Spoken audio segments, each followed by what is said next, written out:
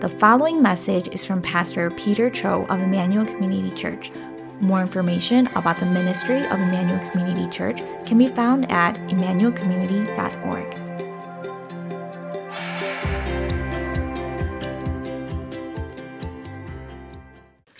Well, today I want to pick up a bit on something I actually preached on 2 weeks ago, if you were with us during our Advent series the week before Christmas. And if you recall, if you were here, we learned about the Apostle Peter. And I want to just spend today's message unpacking a bit more of what it means to follow Jesus through the life of Peter, the Apostle. Because I think there are so many instructive things for us, especially as we embark on a new year, that we can apply from his life. And as a refresher, if you recall, we learned that, one, Jesus as the touchstone reveals to us what a true disciple is, a follower of Jesus is, through the person of Peter. And we learned that true discipleship is not defined by our spiritual successes or failures in life, but by our faith in God's unconditional love. And if you recall, Peter, I think, is such a good example of that. He messed up a lot, failure after failure, especially ultimately in his betrayal, and yet his faith in God's unconditional love did not fail, like Judas's did. And we learned that a true disciple is someone who loves Jesus and who follows Jesus to the end. And so to summarize, a true disciple is defined by their faith in Jesus and by their following of Jesus. A disciple is defined by their faith in Jesus and by their following of Jesus. I want to show you a brief video I took, 15 years ago when I first taught my oldest son, Caleb, how to ride a bike. And Caleb at that time was 5 years old, and my second son, Timothy, was 2 years old at the time. And I just want to show you this video.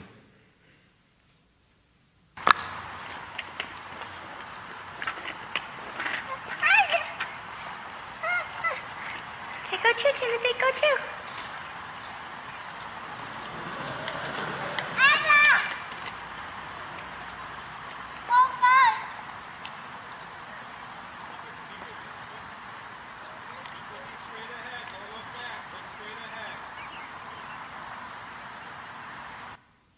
That's it.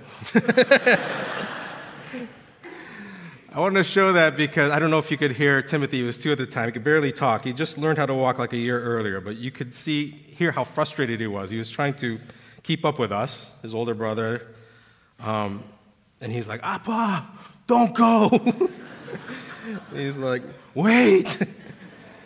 And he tried so hard to keep up with us. He tried so hard to follow, but he couldn't even steer his tricycle in the right direction. He just started veering to the right.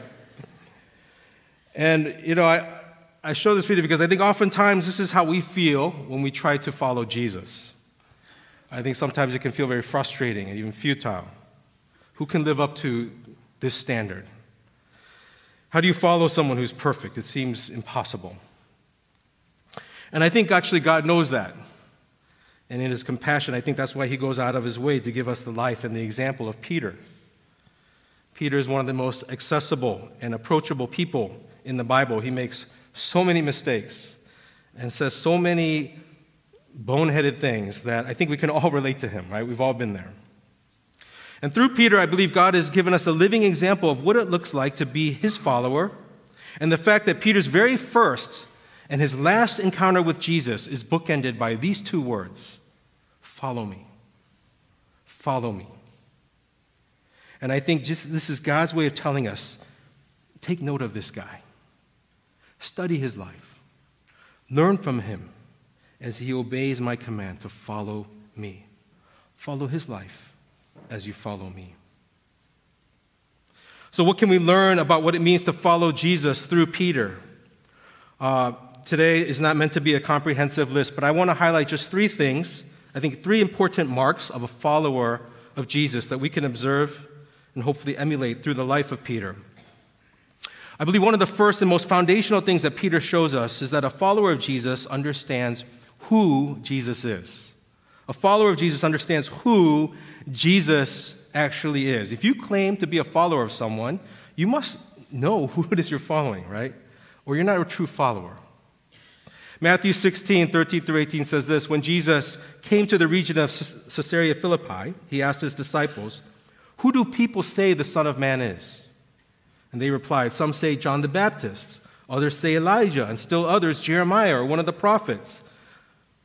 "But what about you?" he asked. "Who do you say that I am?" Simon Peter answered, "You are the Messiah, the Son of the living God." And Jesus replied, "Blessed are you, Simon, son of Jonah, for this was not revealed to you by flesh and blood, but by my Father in heaven. And I tell you that you are Peter, and on this rock I will build my church, and the gates of Hades will not overcome it." And this is one of the few times that Jesus wholeheartedly affirms Peter. Peter gets it right.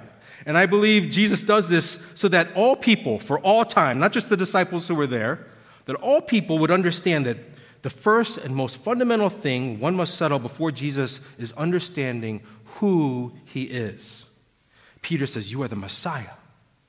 You are the Son of the living God." And Jesus' response is basically, "Wow, Peter, no one could have revealed that to you except God the Father."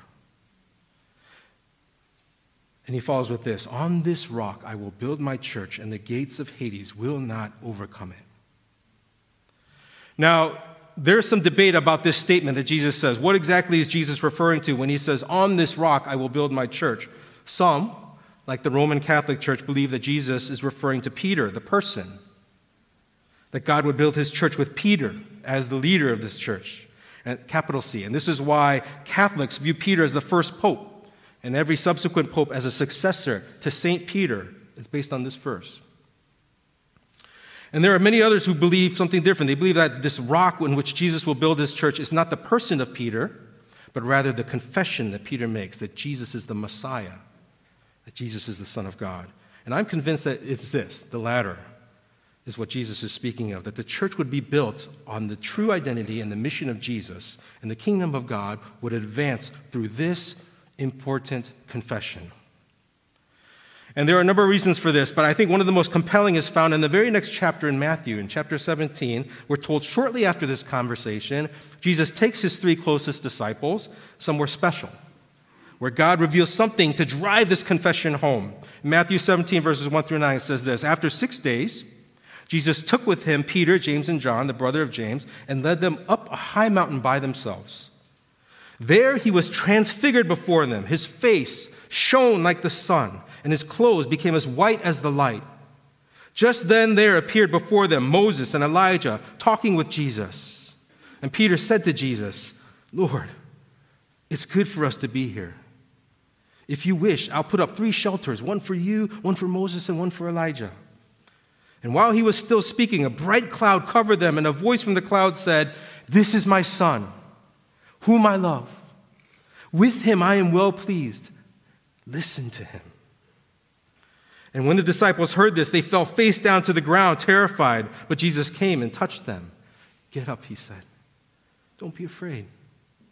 And when they looked up, they saw no one except Jesus. And as they were coming down the mountain, Jesus instructed them, 'Don't tell anyone what you've seen until the Son of Man has been raised from the dead.'" Now, this moment is known as the Transfiguration. And it's kind of strange, isn't it? What in the world is going on here? Well, if you remember, 6 days earlier, Jesus confronts his disciple with a question: "Who do you say that I am?" And there's confusion about whether Jesus is just another prophet, right? That's what everyone else is saying. But Peter comes in and he makes it clear. He says, "He's the Messiah.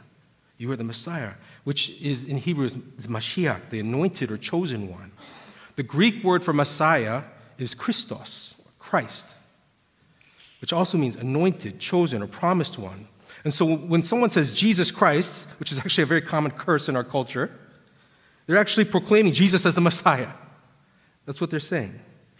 And when you read this passage on the transfiguration of Jesus, in light of his conversation with the disciples right before it, it seems clear to me what's happening.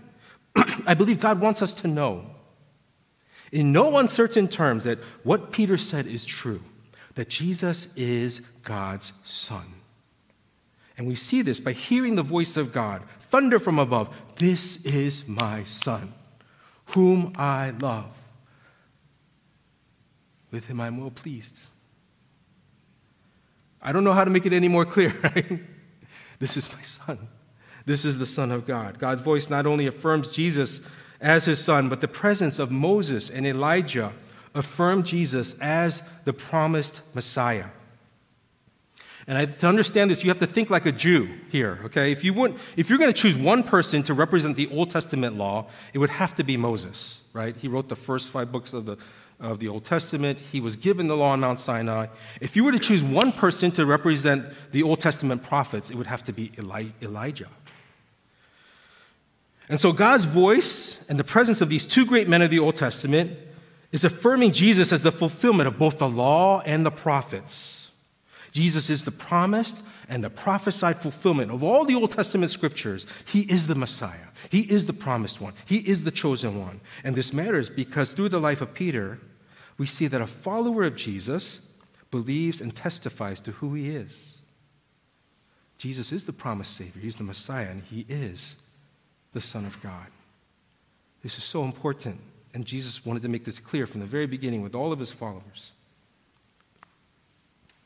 Peter, just before his death in his second and his last epistle, he's reflecting on this moment in 2 Peter 1:16-19. He says this, "For we did not follow cleverly devised stories when we told you about the coming of our Lord Jesus Christ in power, but we were eyewitnesses of his majesty.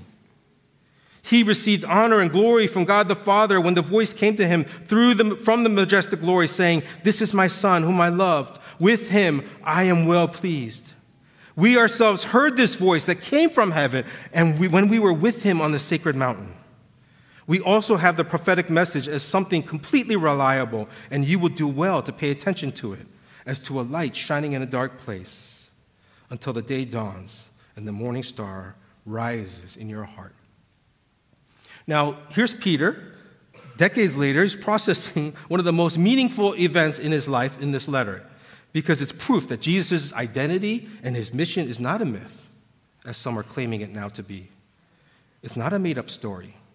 Jesus is a real person whose life and whose story and whose teachings and whose death and whose resurrection are real, and he and many others were eyewitnesses to it. And why is this so important? Because this affirms that Jesus is who he said he was. C.S. Lewis famously explains what this reality confronts us with when it comes to the person of Jesus. Lewis says, "I'm trying here," in Mere Christianity, he writes, "I'm trying here to prevent anyone saying the really foolish thing that people often say about Jesus. I'm ready to accept Jesus as a great moral teacher, but I don't accept his claim to be God. That is the one thing we must not say. A man who was merely a man and said the sort of things that Jesus said would not be a great moral teacher. He would either be a lunatic on the level with the man who says he is a poached egg, or else he would be the devil of hell. You must make your choice. Either this man was and is the Son of God, or else a madman or something worse. You can shut him up for a fool. You can spit at him and kill him as a demon, or you can fall at his feet and call him Lord and God. But let us not come with any patronizing nonsense about his being a great human teacher. He has not left that open to us. He did not intend to." And Lewis is saying we cannot dismiss Jesus as just a great moral teacher if he claimed to be the Son of God. The only options left to us are either he is desperately evil, meaning that he is a liar, knowing he's not the Son of God, or he is totally insane. He's a lunatic who thinks he is God, but he's not. Or he is who he claimed to be. He is the Son of God, and he is Lord of the universe. And this is huge because it means that Jesus is either totally irrelevant or he is everything. He cannot be somewhere in the middle. And that's where we like to put him, in this comfortable middle space in our lives, just in the margins of our lives. But we can't just seek Jesus for moral advice when needed. If he is truly the Son of God, then everything he said was of utmost importance, and we must believe in who he is, and we must follow him. Okay, I promise my last 2 points will go much quicker, but I know the youth are used to 2-hour sermons after the retreat, so just hang in with me. It's going to be a lot shorter than that. The second thing we learn from Peter about the mark of a true disciple is that a follower of Jesus hears and obeys the voice of God in their life. A follower of Jesus hears and obeys the voice of God in their life. Early on in the book of Acts, after Jesus leaves the disciples, we find them immediately going out and they're preaching the gospel with great courage. And thousands are coming to faith. And feeling threatened by this, the religious leaders, imprison Peter and John, and they bring them out for questioning the next day. But they're not intimidated by these leaders. And then it says this, now when they, the Sanhedrin, or the religious leaders, when they saw the boldness of Peter and John, and they perceived that they were uneducated, common men, they were astonished. And they recognized that they had been with Jesus. I love that verse. Because the mark of a follower of Jesus is not someone who's eloquent or educated or extraordinary. The mark of a disciple is someone simply who has been with Jesus. And those who have been with Jesus know his voice. They recognize the voice of the Good Shepherd as he said they would. And they follow and they yield to that voice as Peter did. A couple summers ago, we had this dad and youth kind of camping trip overnight. And we had a lot of our youth there. And I remember during one of the lunch times, there was like a group of junior high girls sitting at a table. And I was trying to find a way to connect with them. So I sat down and I was telling them how I'm a BTS fan. And they're like, oh, really? You're ARMY? ARMY is like, the fan base of BTS. And so they started asking me questions. Like they were like giving me a pop quiz on BTS. And then they were like, who's your bias? Who's your favorite? And I said, Jungkook. You guys all know this, right? Jungkook. And then one of the girls was like, let me play you a song. Tell me which member it is that's singing it. So she started playing this song. I'd never heard this one. It was like a real old one, obscure one. And I totally guessed her wrong. I think I said it was Jimin or something. And it was Jungkook. It was my bias. I totally got it wrong. I'm not used to him singing that low of a voice, but it was like an old song. And these girls looked at me and they're like, you're fake ARMY. And I was actually a little hurt inside. I was like, I'm not. But they got me. I was exposed. I didn't really know Jungkook's voice like I thought I knew Jungkook's voice. It's just a silly example, but I think the most obvious example of someone who knows and hears and obeys the voice of God is someone who studies the Scripture by which God has already spoken.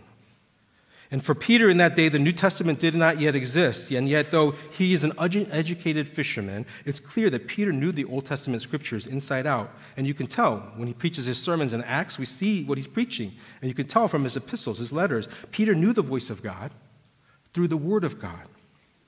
And we would do well to follow his example here as a disciple. But Peter was also able to recognize the voice of God in other ways as well. In Acts 10, we find Peter, he goes up on a roof to pray, and he falls into a trance. And he sees a vision of heaven opening up and a large sheet descending with all kinds of animals that were forbidden by Jews to eat. And the next day, after meeting Cornelius, the Roman centurion, Peter realizes what that is. God's plan of salvation is clearly not just for the Jews, but for people of all nations. And he says this in Acts 10. Then Peter began to speak, I now realize how true it is that God does not show favoritism, but accepts from every nation the one who fears him and does what is right. You know the message God sent to the people of Israel, announcing the good news of peace through Jesus Christ, who is Lord of all. Despite this revelation, as we continue to read through this Acts and the New Testament, we see another major controversy that's brewing in the early church, and Peter is at the very center of it. And the issue is whether someone is saved purely by God's grace or whether other works or rituals are needed to supplement the gospel in order to be saved. And there's this strong Jewish contingent. They're called the Judaizers, and they're pushing this idea that Gentiles must be circumcised in order to be saved. And apparently Peter, out of his fear of this group, he's not refuting this heresy, and it's causing division, and it's causing confusion among many in the early church. And the Apostle Paul explains how he confronts Peter on this issue in Galatians chapter 2. He says, when Cephas, that's Peter, came to Antioch, I opposed him to his face because he stood condemned. For before certain men came from James, he used to eat with the Gentiles. But when they arrived, he began to draw back and separate himself from the Gentiles because he was afraid of those who belonged to the circumcision group. The other Jews joined him in his hypocrisy so that by their hypocrisy, even Barnabas was led astray. And when I saw that they were not acting in line with the truth of the gospel, I said to Cephas in front of them all, "You are a Jew, yet you live like a Gentile and not like a Jew. How is it then that you force Gentiles to follow Jewish customs? We who are Jews by birth and not sinful Gentiles know that a person is not justified by the works of the law, but by faith in Jesus Christ."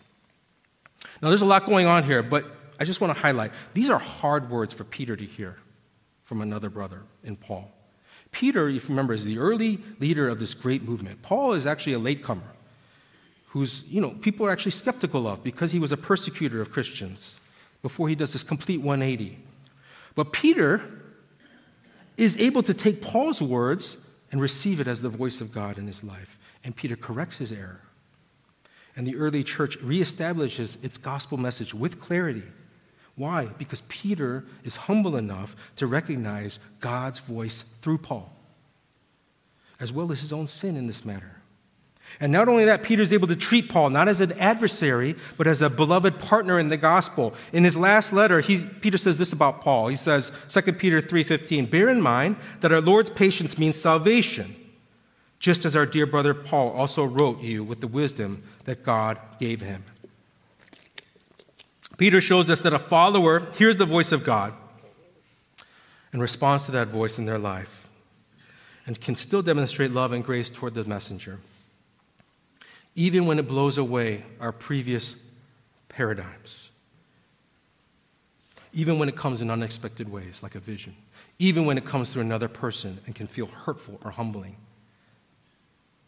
And I think this is the mark of a true believer, a true disciple of Christ, to be able to hear the voice of God in and through and despite these things.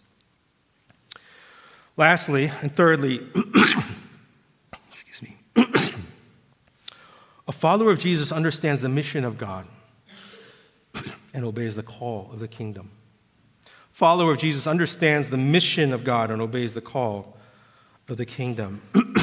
I was reading a book by N.T. Wright at the start of Advent entitled "Advent for Everyone, A Journey with the Apostles," and I was struck by this particular quote because I think it captures the mission of God and why we honor these traditions. We just went through Advent as a church, why we celebrate Easter, why we do these things year after year after year. N.T. Wright says this: "The early Christians developed the church year as a way of telling, learning, and reliving the story of Jesus, which stands at the heart of our faith. And they did so. They came to understand that it wasn't simply a matter of going round and round the same sequence and never getting anywhere. Think of a bicycle wheel. It goes round and round, but it is moving forwards, not standing still. The same circuit around the hub of the wheel becomes part of the forward movement of the bicycle as a whole. So it is with the church's year. We go around the circuit, Advent, Christmas, Epiphany, Lent, Holy Week, Good Friday, Easter, Pentecost. But the point of it all is that in doing this, we are not simply going round and round the same topics and never getting anywhere. We are signing on as part of God's larger project, God's forward purposes, his plans for the whole creation to be renewed. In Jesus, God brought heaven and earth together. In his second coming, that joining together will be complete. That is the Advent hope. When I read that, I was like, oh, it makes sense. Why we do this? And I have to confess, like even leading up to Christmas, I don't know why, but this Advent season was really tough for me. I've been feeling really tired, really weary, and it's been hard for me to just even come and feel like worshiping, I'll be totally honest. And when I woke up on Christmas Sunday morning, last Sunday, and Kim can tell you this, like I actually didn't want to come to church. And I was leading worship, so it was kind of a problem. And I know that sounds sad. But when I got here, I have to tell you, if you were here, maybe you know what I'm talking about. I immediately felt just the power of corporate worship, why it is we do what we do. And I realized I really have to repent. Like, I remember during COVID, like how we longed to be able to come together and worship, and already I was feeling like, I don't want to do this. And if you were here, I think you could just sense there was such a sweet spirit in this room. From the very beginning, the voices of the children sung with the faith of a child. The videos we watched and the testimonies that we heard from brothers and sisters just pointing us to Jesus. The truth of God's word expressed both in the sermons and in song.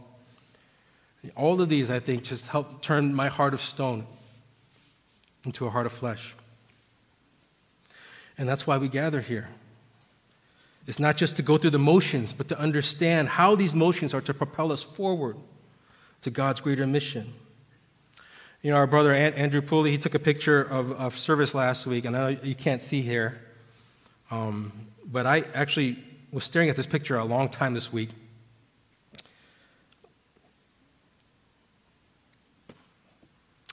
And I was just zooming in. This was a particular moment, I think, towards the end of the youth video. Everyone's laughing and smiling. I don't know if you can see that.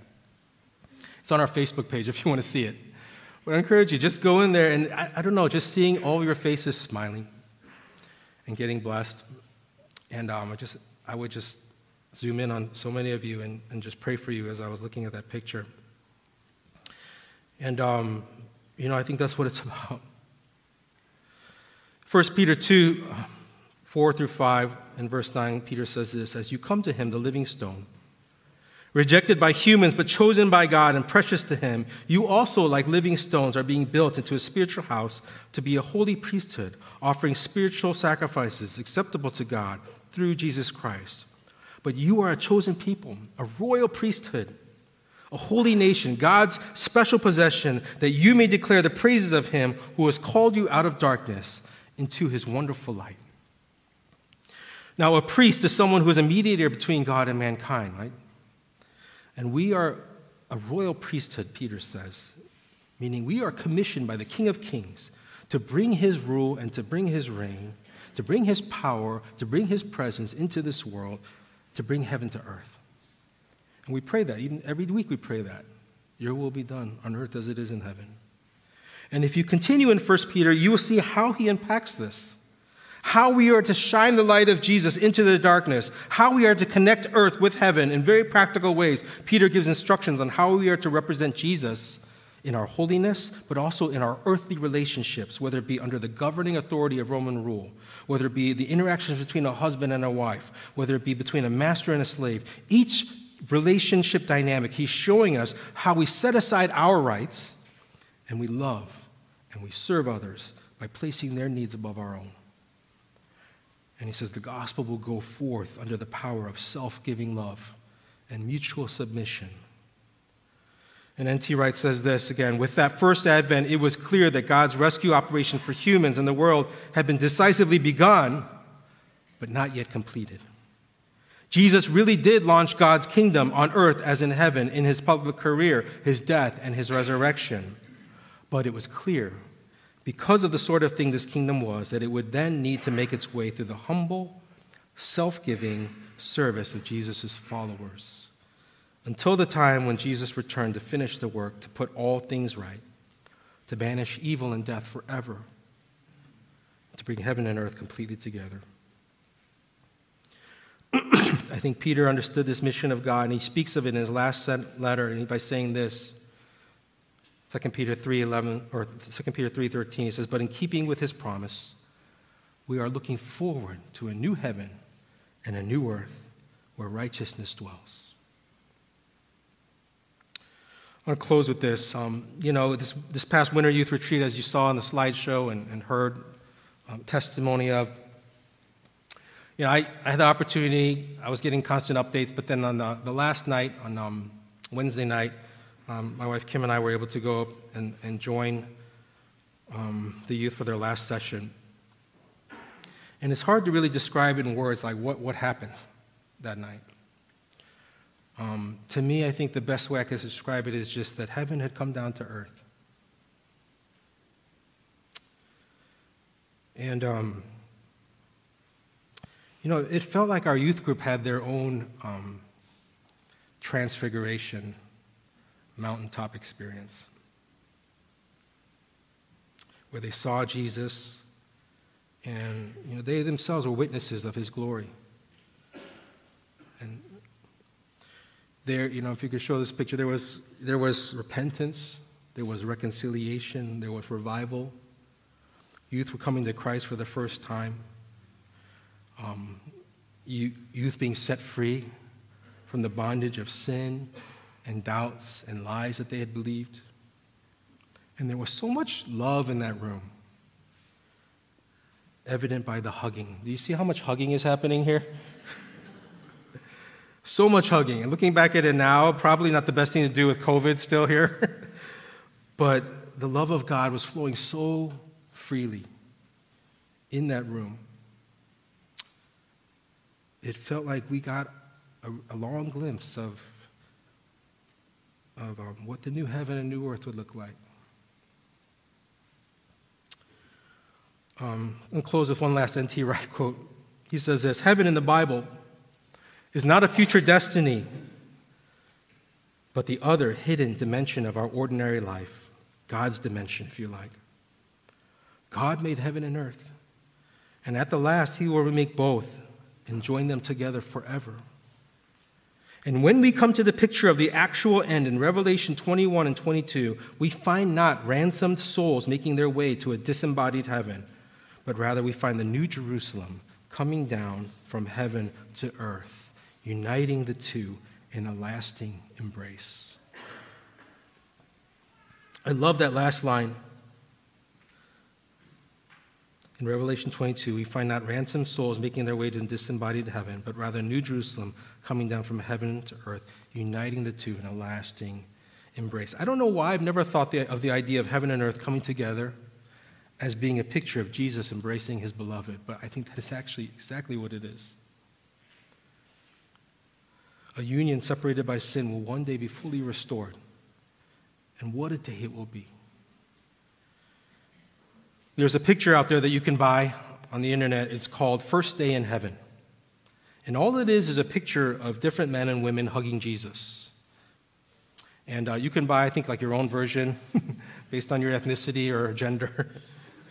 But I think it's kind of profound. Like, that's the title of this. The first day in heaven is just hugging Jesus, coming face to face with the Messiah, the Son of God.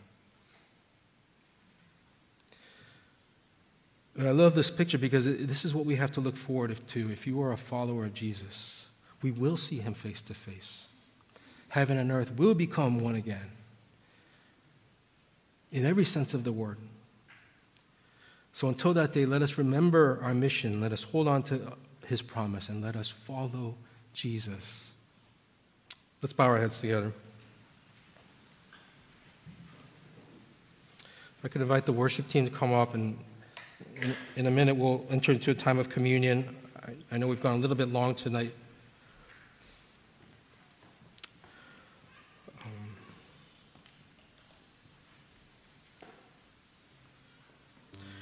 But I think it needs to be said that, as you look at the life of Peter and how he lived, how he poured himself out in his self-giving love, that he learned and watched from Jesus himself.